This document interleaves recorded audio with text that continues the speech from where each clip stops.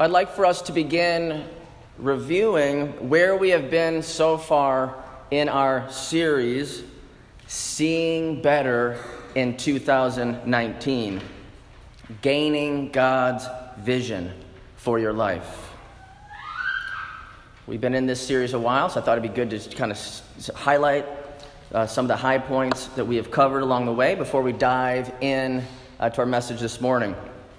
So early on, we talked about how the Bible, God's Word given to us, helps us to see better.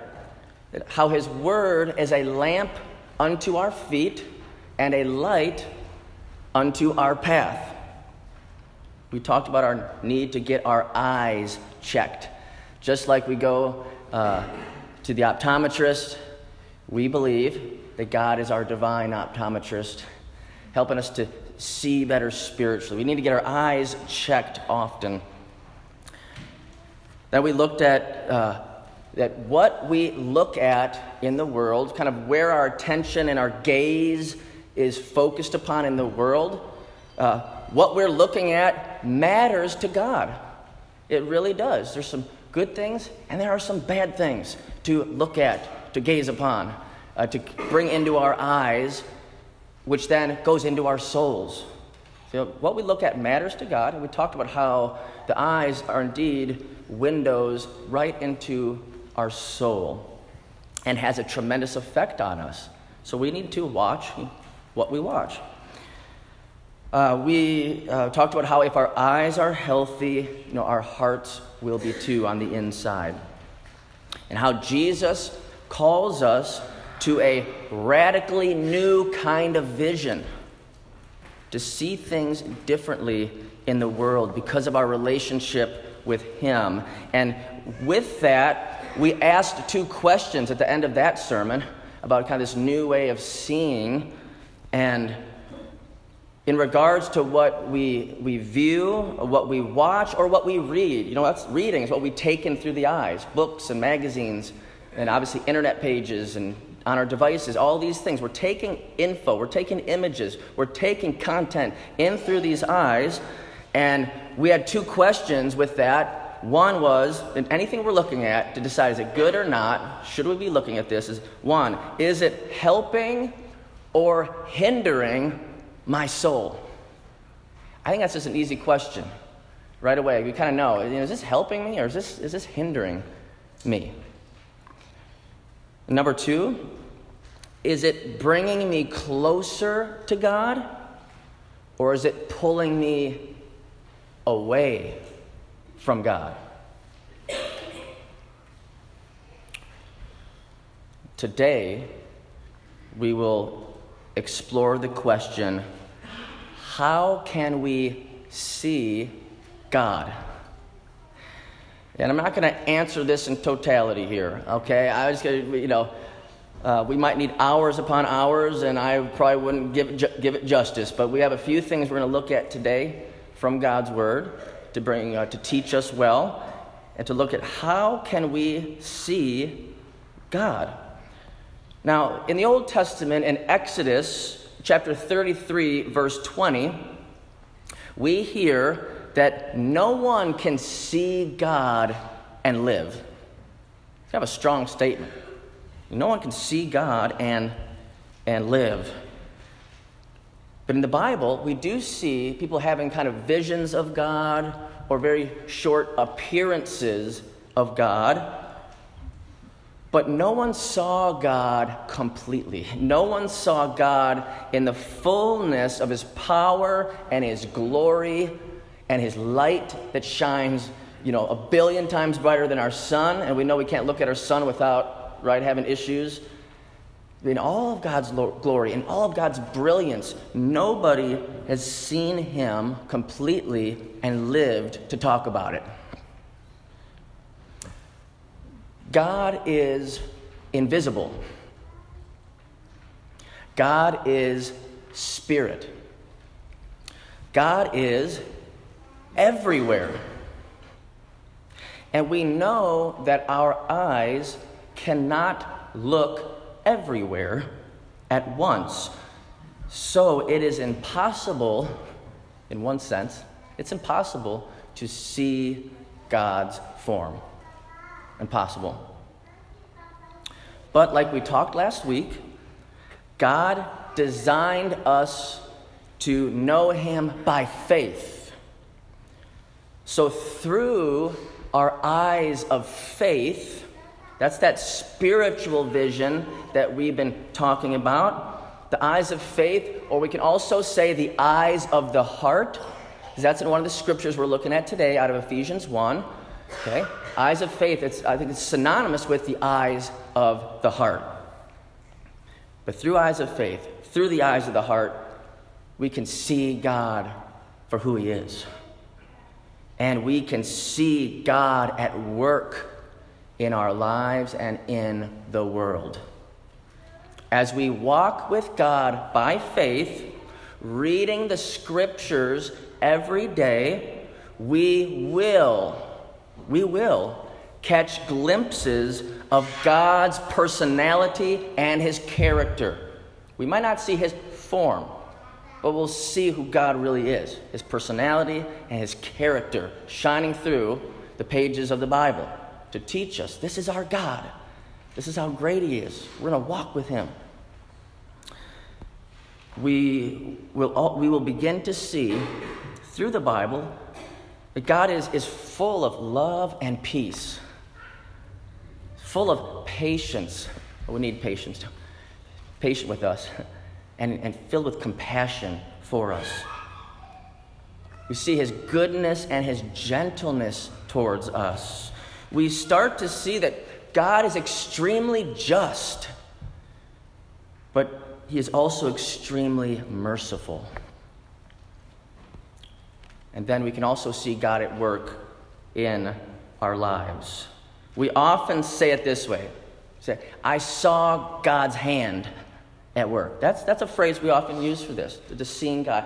I saw God's hand in that situation.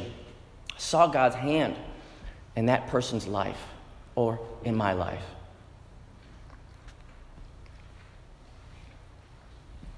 Now we know, we are not saying here that we literally see God's form. We've covered that. But we can see God at work. God at work. God on the move in our lives. We can. And we will see this if we have eyes of faith. If we don't have eyes of faith, then we will not see. We will not understand.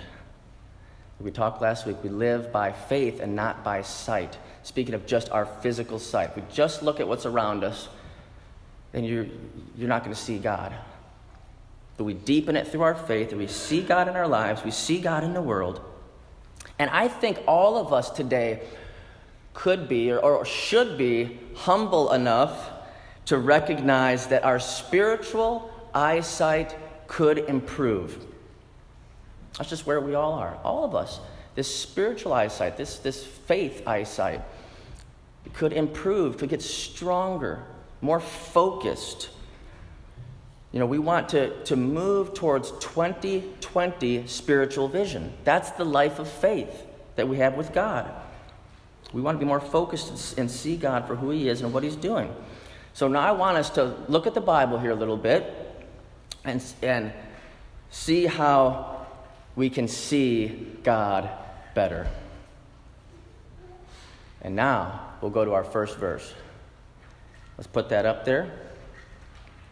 Matthew 5, verse 8. This is within Jesus' iconic Sermon on the Mount. He just delivers an awesome sermon here. This is just one phrase that really here applies for us. Jesus says, "Blessed are the pure in heart, for they will see God." There it is. They will see God. So what Jesus is telling us is that those with a pure heart will be blessed. He says it's a guarantee. It's a lifetime and an eternal guarantee that he gives us. Why? Why are we blessed? We're blessed that through a pure heart, we have the blessing of seeing God. So our first point today is one that is very straightforward as one of the answers to our question, how can we see God? And it's right in your notes, is be pure in heart. We often don't think about this, do we? I think especially in the culture in which we live. There's just not a lot of talk about purity in any way, shape, or form. It's just not. But with God, it matters. He says to have a pure life, to have a pure heart. That's what we're talking about. So I'm going to say a few things about a pure heart. What are we talking about here? A pure heart is one that is fully devoted to God. It is not contaminated, right? You think of contamination. Those impurities are not there due to the excessive concern for worldly things. Again, worldly things that are temporary, that will pass away, right? You can't take it with you. So why have this ultra concern for all these things of the earth versus our relationship with God? So a pure heart is one that is not taken off course by the attractions and the distractions of the world. I think we have both, where there's the attractions and there's the distractions of the world. A pure heart goes way beyond looking righteous before others. It's having an inward righteousness as a gift from Jesus in you. It's not a righteousness that we have on our own accord. We don't have it. You know, the Bible is clear that we've all sinned. We fall short of God's perfect standard. So this inward righteousness that we have is by faith, as a gift from Jesus, just given to our hearts. And so this inward righteousness of a pure heart is that when no one is looking, this is important here. When no one is looking, you still desire to live with integrity and a solid character, knowing fully that what others cannot see, God sees. Let's look at Hebrews chapter 12, verse 14. Make every effort to live in peace and with everyone, and to be holy. Without holiness, no one will see the Lord. So a pure and holy heart is one that is clean before God. That's part of being pure and holy. When you put that together, and I do think pure and holy are pretty synonymous terms, but it's to have a clean heart before God. And I thought about this. Hopefully it's an okay analogy, but our windshields, when we're driving, they get really dirty, and it's really hard to see what's in front of us. And we don't want our windshields dirty. We want them clean so we can see.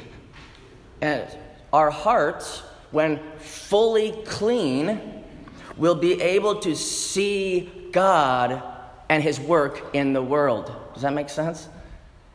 And that windshield, if you will, of our eyes and our hearts is just clean. We'll be able to see better God's hand, who God really is.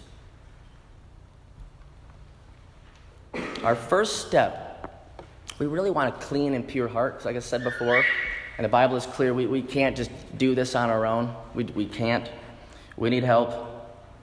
The first step is to ask Jesus to come in and just to forgive all your sins, and to wash you clean.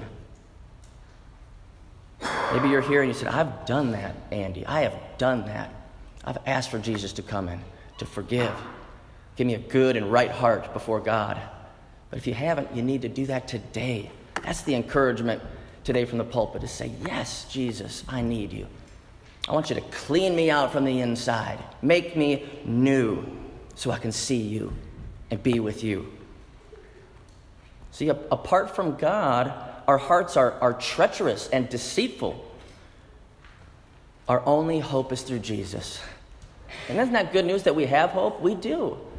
Not all these different directions, but Jesus says, I am the way, the truth, and the life. I am the way.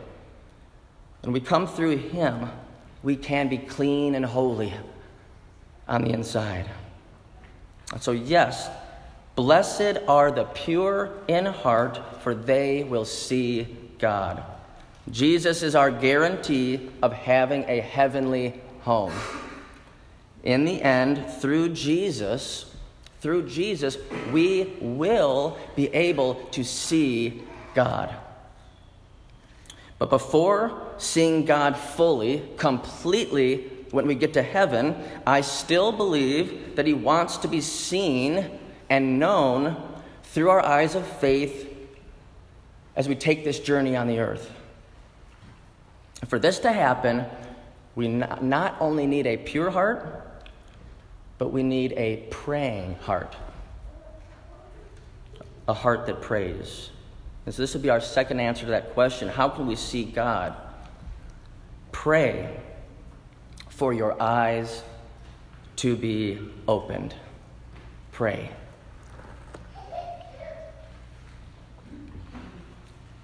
So let this enter into your prayer life today, this week and onward.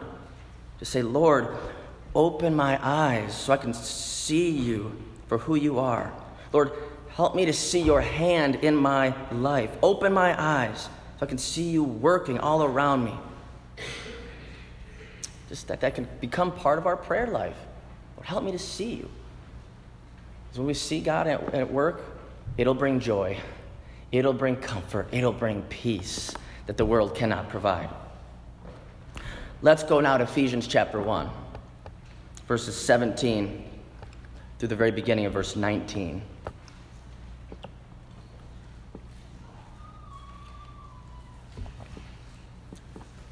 The Apostle Paul says here, I keep asking that the God of our Lord Jesus Christ, the glorious Father, may give you the spirit of wisdom and revelation so that you may know him better. I pray, here it is, that the eyes of your heart may be enlightened in order that you may know the hope to which he has called you, the riches of his glorious inheritance in his holy people, and his incomparably great power for us who believe. The Apostle Paul is praying for the eyes of our heart to be enlightened. That means to be fully open. So I believe, like I said before, the eyes of the heart are those eyes of faith that we've been talking about. And in preparing this message and learning that we are to pray for our eyes to be open to God, I thought of the blind man named Bartimaeus that you probably remember reading in the New Testament. And Bartimaeus was blind on the side of the road calling out for Jesus, calling for help. And we go there now, Luke 18, starting in verse 40. So Jesus stopped, and he ordered the man be brought to him. When he came near, Jesus asked him, what do you want me to do for you? Lord, I want to see, he replied. Jesus said to him, receive your sight. Your faith has healed you. When he said to Jesus, Lord, I want to see, that was a prayer. That was his prayer. See, when we talk with another person, we call it talking. But when we choose to make that switch and go vertical, when we talk to God, it becomes praying. And I think a lot of us, and myself included at times, we sometimes do a lot of talking to just other people. And maybe we could do some more talking to God. And that's what we call praying. And the Bible lets us know in no uncertain terms that there is power when we begin praying. See, we believe that Jesus was God standing upon the earth. That's what we believe. 100% man, but 100% God. He was God standing upon the earth. So, hear this now, when blind Bartimaeus asked Jesus to help him to see, it was a prayer. You get that? Talking to Jesus, our God. It was a prayer, and that prayer then was answered. And we need to be just like our brother Bartimaeus, asking Jesus to help us see. So now as we begin to close, I just want us to be thinking and maybe be real about where we are right now in our spiritual lives. You might be feeling very disconnected from God. We know that happens. That you're not really seeing very much right now spiritually. You feel like, I'm not really seeing God's movement or work in my life. And that can happen. We all have those moments. We have those times, those seasons in our life. It's nothing to get too down about. But at the same time, it should cause us to maybe, to take note. What maybe is going on? And I would say maybe, just maybe, the world, the attractions and the distractions, maybe have kind of gotten in the way of you and God. So much so that your heart is so distracted by many things that it's hard to see. Kind of like all the bugs and grime on the windshield. It's hard to see. And you've gotten so busy that you rarely pray. And so that's something we need to think about. Yeah.